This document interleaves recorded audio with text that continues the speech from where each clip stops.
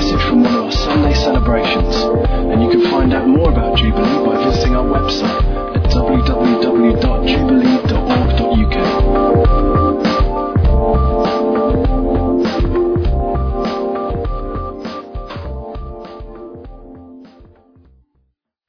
Right, good morning everyone. This morning we're going to look at Galatians chapter 4, if you'd like to turn to that in your Bibles.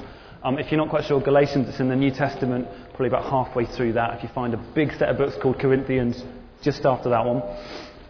We're going to have a little talk about the way that God sees us, specifically the way that he sees us as his children and the way that he relates to us as our Father. So a lot of what we were singing and worshipping about in the worship is very timely. We're talking exactly about the way that God sees us and the way that we relate to him. Reading from Galatians chapter 4, from verse 1, I'm reading from the English Standard Version. I mean that the heir, as long as he is a child, is no different from a slave, though he is the owner of everything, but he is under guardians and managers until the date set by his father.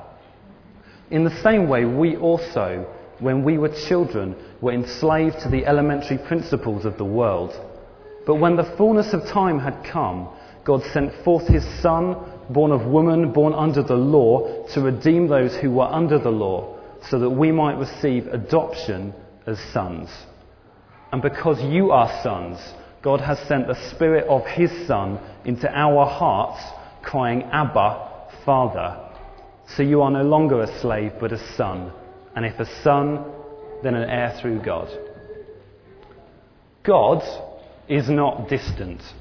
Just think about that for a second, because that is a much more radical statement than it sounds. God is not distant. If you think about who God is, if you were to draw up a little chart of every one of God's attributes, if you like, it'd be quite long, but just a few that you could think of. In every single instance, what you would think of as God being like would be the complete opposite of what we are like. God is not, in his basic sort of sense, like us. He is different. He is much bigger and much more powerful. He's eternal, etc., etc. You have some idea of what God is like.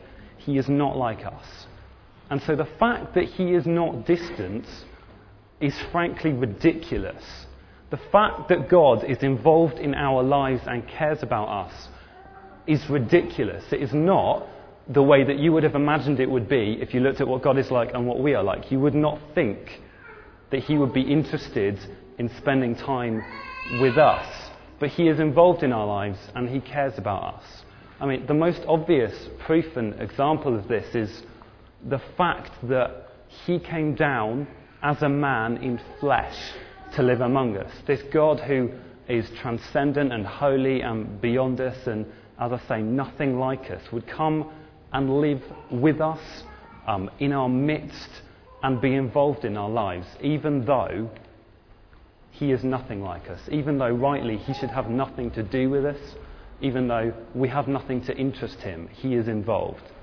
But not only is he interested, not only is he involved, he went much further than that. In what, if you like, is the most dramatic twist in the story of the Bible. He comes down as a man, he dies, God dies, that's a little bit bizarre, and then he makes his enemies to be his children, even his sons. He makes enemies to be his children. It's not the way I would have written it. It's not the way you'd write it if you wanted it to be credible. It's not the way that you'd write it if you expected people to believe what you were going to say. But that's the truth. That's what he does. Just to comment before I get into this passage, Paul talks a lot about us being sons of God. Just to clarify, that doesn't mean sort of that women aren't in on it. That doesn't mean that we're not talking about daughters as well. It doesn't mean you have to become a man to be saved, like some very bonkers early Christian cults said. That doesn't mean that you can't relate to God in the same way if you're a woman. The reason he talks about being sons is because in his context at that time, the sons would be the ones who were the heirs. The sons would be, the eldest sons specifically, would be the most important children. They'd be the ones who, when their father died, would get everything that their father had to give them. So if you like, when Paul is saying sons, what he's meaning is the children of the highest privilege. So it isn't that God is saying, I like the men and not so keen on the women or whatever. It's that he's saying that we are his children of high privilege. So I'm just going to look at this passage, look at what Paul says about the way that we became his sons and what it's like to be sons of God. First of all, we're going to have a quick look at what Paul says about where we came from, which is perhaps not what you'd expect Paul to say, but he starts off with this image of the heir of a rich man in a rich man's home. And the heir will one day receive everything that the rich man has for him. He will receive all the money, all the wealth, all the land that he can see, all the big houses. All the servants will have to do what he says. But Paul says at the moment, because he's still a child, he is no different from a slave. And although he is the owner of everything, he is still under guardians and managers until the date set by his father. So although one day he will rule everything, and if he says, go bring me that, they'll come and bring him that. Or if he says, you go do that, the servants will have to go and do exactly what he says. They'll have to go and make him the food he wants and go and bring him all the things that he wants them to. At the moment, he has no more rights and no more privileges than the servants in the kitchen. In fact, perhaps even less, because he has strict rules that his father has put down for him to follow. He has a very regimented life. He is told where he can go and when, and he's not allowed freedom, although one day he will have all of the freedom that he could have, and even more than you can imagine. He will own everything. But at the moment, he is not free. And then what the reason Paul is talking about this, or what Paul means by this, is that he's talking about the position of the Jewish people. Now, you might be thinking, well, what's that got to do with adoption? And if you just bear with me for a couple of minutes, we'll get there. But let's just talk a minute about what this picture means. Paul's talking about the way that the Jews, the Jewish people, related to the law that God had given them. The law functioned as their guardians and their managers in the same way that this child had rules set forth for him. It guarded them, if you like, until the point at which Jesus came and they could go into their inheritance. And therefore, eventually, their status towards the law, the fact that the law served as this guardian for them and said what they could do and held them regimented like slaves almost, that status did change. That status was altered when Jesus came, because that was the time at which they came into their inheritance. And this, what the Bible calls New Covenant, is what we, if we're not Jews here, I mean, I'm not born as a Jew, is what we get to get in on. It's how we get to relate to God. It's how we get to get into his people. It was for the Jews. It was a new relationship to God. John Calvin says this, which I think is quite helpful. The fathers, by which he means sort of your big Old Testament characters, your Abraham and your Moses and your Isaac, all of them. The fathers under the Old Testament, being the sons of God, were free, but they were not in possession of freedom. So they were free in that they related to God based on his grace, but they did not have the full freedom that later we get in Christ, because they still related to God through the lens of the law, because he'd still put these rules down for them to relate to him through. But we are now free in Christ. So you're probably now starting to think, great, fine, what on earth has this got to do with being adopted as God's sons? Well, Paul is not there talking about the fact that we were once sinful and now he's brought us into his kingdom, despite that being true. He's answering specific questions that the Christians in Galatia, which is a place in modern Turkey, the questions that they were asking him. They were asking him a lot of questions about the Jewish people. The main reason for this is because there was a group, what theologians would call the Judaizers in Galatia, who were telling them that they had to follow Jewish customs. And the Galatians had all sorts of questions about the Jews, because as far as they could tell, they'd been God's people. And now Paul had come along and told them that they could come into God's kingdom through Jesus and be free. So how did that all work out? They were asking these sort of questions. How were the Jews now? How did they relate to God? Are they as free? Or if the Jews had to keep all these customs, if they had to circumcise their male children, if they had to eat all these specific foods and keep all these ceremonies, do we have to do that now? Because we've sort of come into the relationship that they had through Jesus? And they were asking all these questions about how it worked. And these Judaizers in Galatia were saying to them, yeah, now you're in through Jesus, but you're into the covenant that the Jews had, and you've got to keep all their laws. And yeah, you did get in, you're free, but you've got to keep their customs. You've got to circumcise your children. You've got to eat all the foods that they say you can eat and nothing else. They were telling them that they had to keep all of the Jewish customs. And so they're asking all these questions about how is this freedom that Paul has told us we had applied to the Jewish people. And they were being taught sort of that they had to bear this yoke or this load that the Jews had to bear. Because after all, God's people had to bear it, why wouldn't they have to? You can sort of see the logic of why they were asking these questions. Just to think about it a minute, if you're thinking, well, why would it be a yoke or a load to bear these laws? Just imagine again that you're a new Christian and that you've just discovered that you're free and that God relates to you based on his grace and that he will give you blessing simply because he has decided to give you blessing, and it isn't based on what you do. And then someone comes along and goes, oh, that's great, but you've got to read your Bible every day. And you go, ooh, okay. And you've got to pray every day. And you go, ooh, right, okay, yep. And you've got to attend church every Sunday, right, yep. And you've got to attend your midweek group, okay, yeah. And you've got to pray out in worship every week. Ooh, right, yes. So I'm free, am I? You can see the image of how putting laws on people can make them feel like they're bearing a heavy load. That was how the Jews were. And Paul has come along to these Galatians and said, no, you're free. And yeah, these are good things to do, and you should probably do them, but they don't affect your relationship with God, and you're free. So he's describing here, if you like, the universal condition of both nations, so the non-Jews and the Jews. He's saying this is how the Jews did relate to God, just to explain the fact that that was for a time and it had changed, and that the Galatians did not have to keep these laws. But his main point, as he moves on to talk about the same way that we as children were enslaved to the elementary principles of the world, was that both the Jews and the non-Jews were chained before they knew Jesus. They were both in chains. They had all come from chains. The Jews were chained to the law, and both the Jews and the Gentiles were chained because of their sin. They were chained because their conscience would tell them, oh, that's wrong, but they'd do it anyway. They were chained because they could not get themselves out of that cycle of doing thing after thing after thing that they didn't want to do, but that displeased God. We have all come from chains, and we were all bound up in our sin.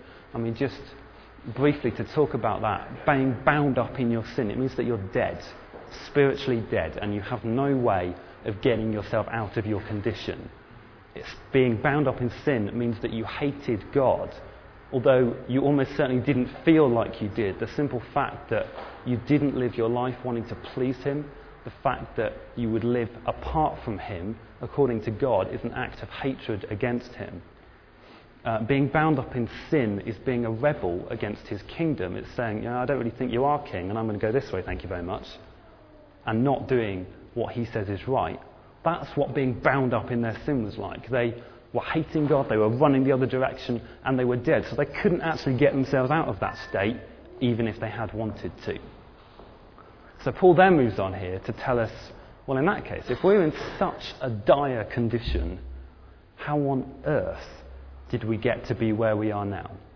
How on earth did we get to be from there to a place where the living God would call us sons and daughters? And he answers it with your typical nice little Sunday school answer. Jesus got us here.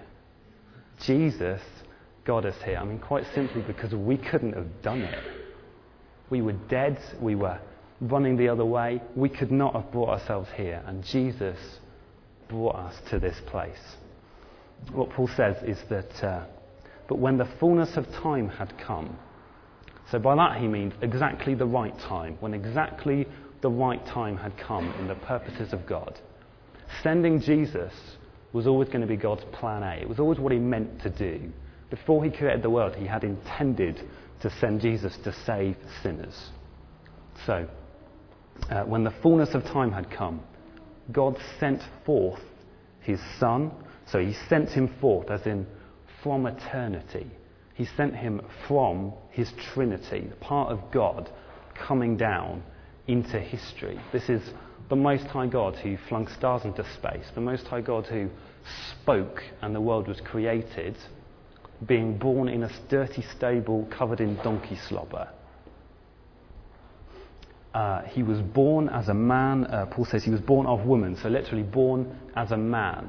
We're talking about a real physical man, a man who would get tired and have to sleep, a man who you could touch, a man who, if you poked him, it would hurt him, a man who would get hungry and have to eat, a man who would delight after certain foods and particularly want to eat them, a man who, frankly, like most men, would have smelt probably not that nice most of the time, and they didn't have exactly modern hygiene. Jesus was a real man. Not sort of, when we say that he's a man, we don't just mean, oh, he looked like a man. We mean he was a man, a real man, exactly like we're real people. Paul says he was born under the law, so that means he was born as a Jew, with all the rights, privileges and responsibilities that a Jew would have. As it happens, he's the only Jew in history to have ever actually kept that law correctly and perfectly. And he did that both to fulfill the law because he was supposed to do that, and also to fulfill it for us. Because part of the deal, if you like, part of what Jesus accomplished for us is that his perfect righteous standard that he kept in the law gets put onto us, and it is as though we have kept that law perfectly, even though we wouldn't have had a cat in hell's chance of doing so. So Jesus is born as a man under the law. He is born as a person like us. Now, there's some pretty good reasons for that, and it tells us some pretty exciting stuff. Jesus sympathizes with our weaknesses. And you know how we know that? Because he's been there. Because he's had them. Because he's felt every single weakness that you have ever experienced and yet not sinned. And he in fact took on those weaknesses deliberately in order to save us from them. He came, if you like, he came in our condition to save us from our condition. He knows what it's like. He's been there. He's not some God who says, do this, but you think, yeah, but you don't know what it's like. He does. He's been there. He knows exactly what it's like to be you. He knows exactly what it's like to live your life. John Stott says this about who Jesus was and what he came to do. The divinity of Christ, by which he means the fact that Jesus is God, the humanity of Christ, so the fact that Jesus was a man, and the righteousness of Christ, so the fact that he kept the law, uniquely qualified him to be man's redeemer. If he had not been man, he could not have redeemed men.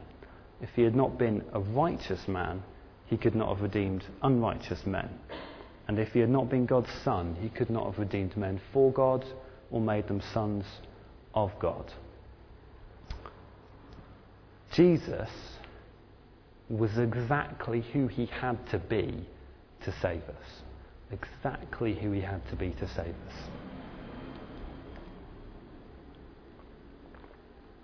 And you know what else that tells us that's, again, rather exciting? He knew what he was doing. He didn't make a mistake when he saved you. He didn't pick you up and go, oh well, try again later, That wasn't what he did. He meant to save you. He deliberately intended to save you because he knows exactly what you are like. He was not surprised to find out all of those flaws and weaknesses. He knew them. He'd been there. He knows what it's like. It wasn't a mistake. He wants you in his kingdom, and you can know certainly that it was not a mistake. Paul then tells us why it was that Jesus came as a man to save us. He says, to redeem those who are under the law so that we might receive adoption as sons. So 2 reasons why God did that. To redeem us. Now that's a posh theological sort of sounding word that basically means to buy us back from slavery. To break those chains that I was talking about a little while ago. To bring us out of that place where we were and put us, and he tells us where he wants to put us, to adopt us, to put us in a place of high privilege. If you think about adoption in our world, it's a legal process, and it's a way of making someone who is not your child to be your child. Well, that's a pretty good picture of what happens. I'm pretty sure that's why Paul talks about it like that. That's exactly what God did. He made people who were not his children into his children. And that means that we are rightfully, in every way now, God's children, even though we were once not. And if you're wondering how he did this, I mean, you probably know the answer, but I'm going to tell you anyway. If you're wondering how he did this, Jesus did this for us on the cross. He died in the most hideous and torturous way mankind have ever been able to come up with. We've never managed, and we're very good at killing things, but we've never managed to come up with a way that is worse to die than that. And yet while doing that, he bore the wrath for the sin that we had committed. He bore the anger that God had for the bad things we had done, if you like. And then he also put upon us the righteousness, the goodness that was his, and the status that was his, so that we can stand in front of God and he will see us like Jesus. He did that for us. That's how he did this. He redeemed us, he broke our chains, and he adopted us and gave us a new status. So then, what is it like to be children what is it like to be children of high privilege? Well, Paul gives us actually tons of reasons. I don't think I'm going to be able to go through them all. But first of all, he says, and because you are sons, God has sent the Spirit of his Son into our hearts, crying, Abba, Father. So we can cry Abba. That's not some Swedish pop group. That's an Aramaic word that means father. And so that tells us two things. Firstly, just to explain, Galatians would have been written in Greek, which was the English of its day, if you like, the sort of the trade language that everyone around the world spoke. And Aramaic would have been sort of the colloquial language of the Jews. So the first thing we see here is Abba, father, in one language, and father in another language, put right next to each other. In fact, one from sort of the non-Jewish Greek-speaking world, and one right from the Jewish world. So in fact, all peoples of the world covered, if you like, in those two languages.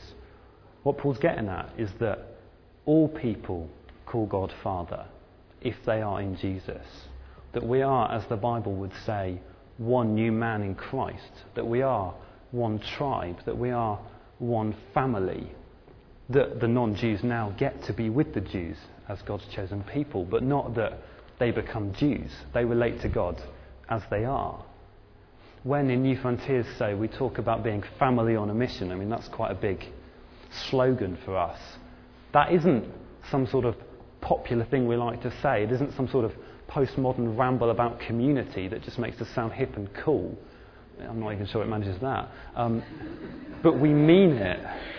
When we say we're family, we mean it. We are family together because we have one Father. We are brothers and sisters because we have the same dads. That's the force of calling ourselves family. We mean it and we have to act like it. The other thing that this word Abba tells us, it's an Aramaic word for father, but it's not the sort of father that some posh English schoolboy would call his dad. It's the sort of father that your average kid would say to his father as he comes home from work. It's the sort of thing you would cry out in delight as he runs to him and gives him a big hug. It is, if you like, very close to an English daddy. Just let that sink in for a minute. I'm sure many of you have heard it before, but it's absolutely ridiculous that we can call the Most High God Daddy. The one who rightfully should have crushed us for our sin, but decided to save us. We can call him Daddy. That's not just nice. That's not just, oh, that's quite exciting. That's insane. That's not sort of something that a normal or sane person would think up. But yet that's what God has done. He's turned everything on its head. He's completely changed history. It's not the way that you would have made it. but that's the way it is. We can call God Daddy. And that means we can experience his love and acceptance as a father. If you just imagine for me a little child, sort of, I don't know, toddler, maybe slightly older. I'm not a parent, so for those of you who are, just bear with me with this. You'll probably have much better experience of this than I do. But they can be quite cute initially, particularly when they're very curious, and they'll sort of ask you lots of questions, and they'll say, why, about everything. And it's quite cute, sort of for 10 minutes. And then it gets a bit annoying after half an hour, and then I get to give them back. And then sort of, I'm sure after a couple of hours it's more annoying, and after days and months and years of it, I'm amazed that parents don't want to strangle their children. But small children can be very annoying. That's just the way it is. They can be very annoying. If you think of a little baby, just think of a little baby. It's very cute, but it can't offer you much, to be honest. It can sometimes smile. That's very nice. It's probably because it has wind. They're very good at smelling. That's something they do very well. They can do some fantastic smells. They can offer you puke, something they can offer you, and poo. That's the other thing they can offer you. That's what little babies have to offer you. It's nice of them. Lots of nice things to give you. But just next time you're with a parent and their child, and they're holding that stinking, pooing baby, just look in their eyes and see the depth of their love for their child. And it's not based on what their child can do for them. It's not based on what their child can offer them. It's simply based on the fact that they're their child, and they love them because they're their child. It's exactly the same way with God. We probably annoy him quite a lot. I mean, I'd imagine we do. And we certainly can't offer very much to him. And what we do offer him is probably on the same level as puke and poo. He doesn't really want it. But yet he loves us because he loves us because he loves us. He loves us because he said we will be his children. He loves us because he has decided to intend to love us and save us. And you know what that means? Because that is not based on us, because we have done nothing to contribute to God's love, because his love for us is not founded on what we can offer him or on our good behaviour, it doesn't end and it can't fail. It doesn't end and it can't fail. Simply because when I mess up, that isn't going to change my position before him, because it never put me there in the first place. Because it never had any effect on how he feels about me. When I do something crap, it isn't going to have any effect on how he feels about me. God will love us because he loves us.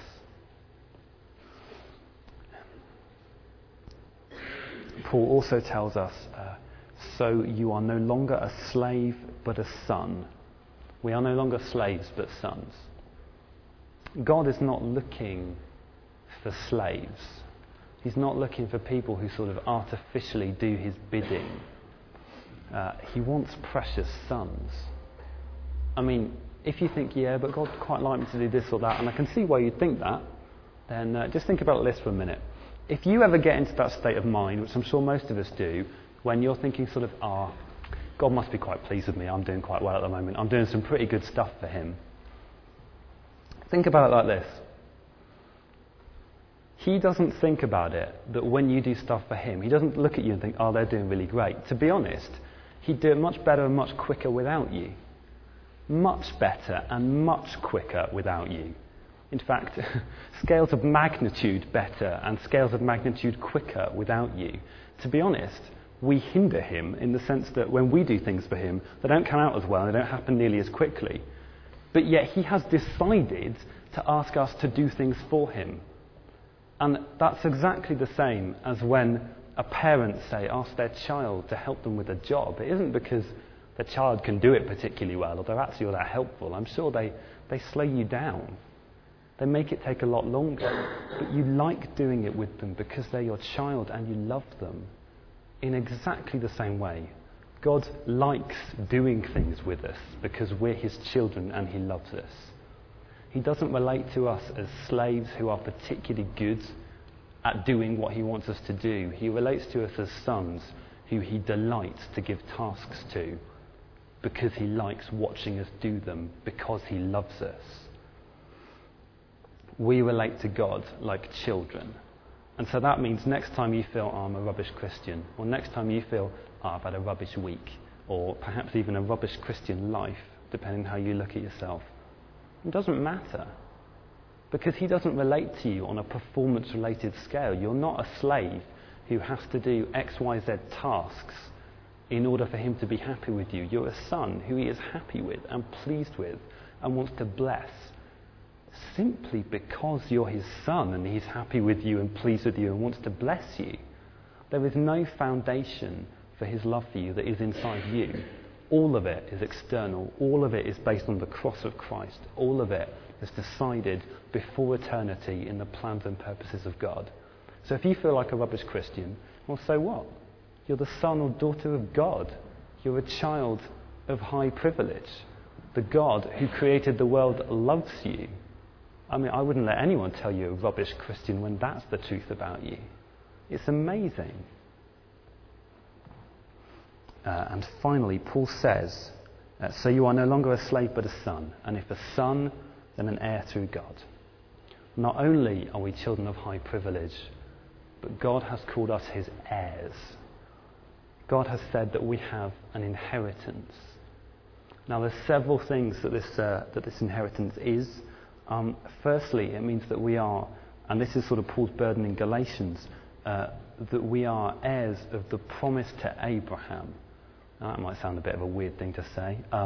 Abraham was a character in the Old Testament who God promised that he would bless the nations through him, that he would make his children into a mighty nation.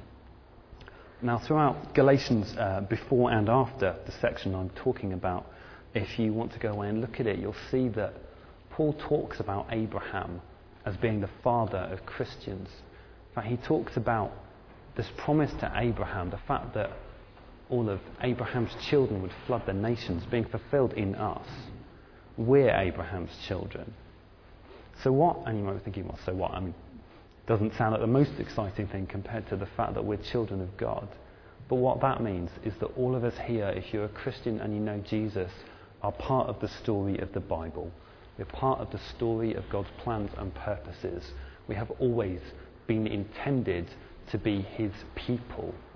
His church is the culmination of something he promised to a man in the near Middle East, sort of, 4,000 years ago. He promised it to him then. He'd planned it countless eons before then. And this is the culmination of his purposes. We are heirs to the purposes of God.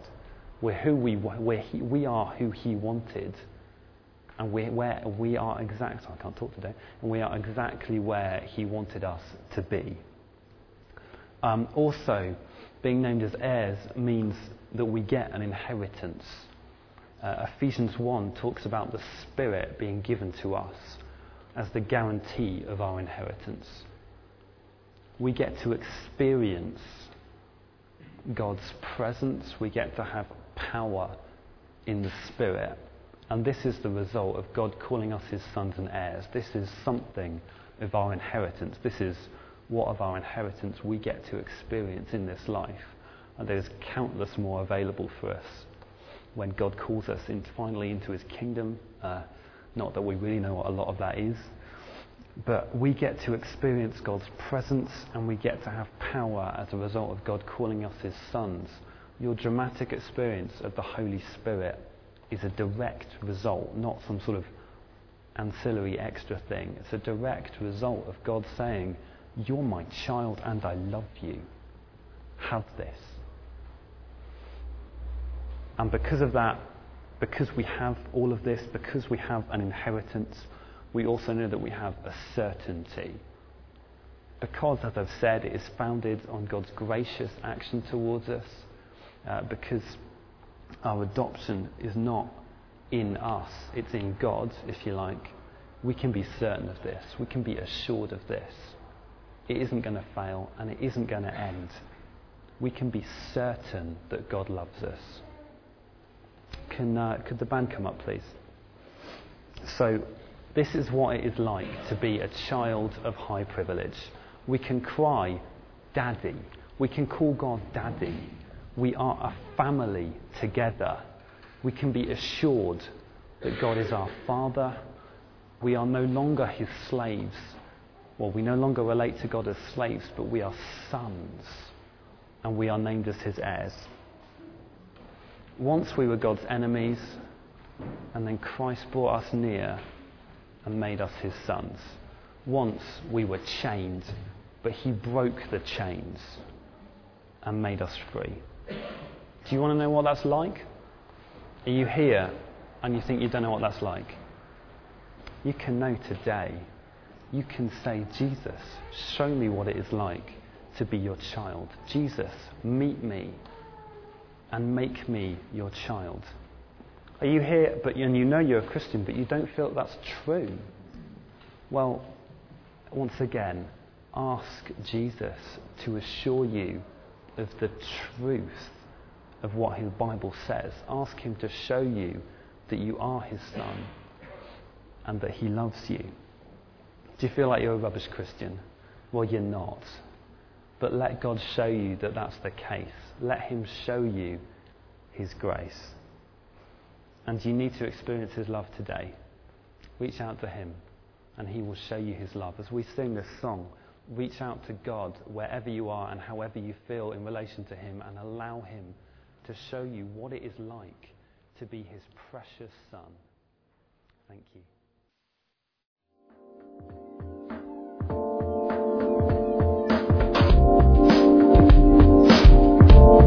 Thanks for listening to this Jubilee Church podcast. Feel free to check out our website at www.jubilee.org.uk or come along on any Sunday morning.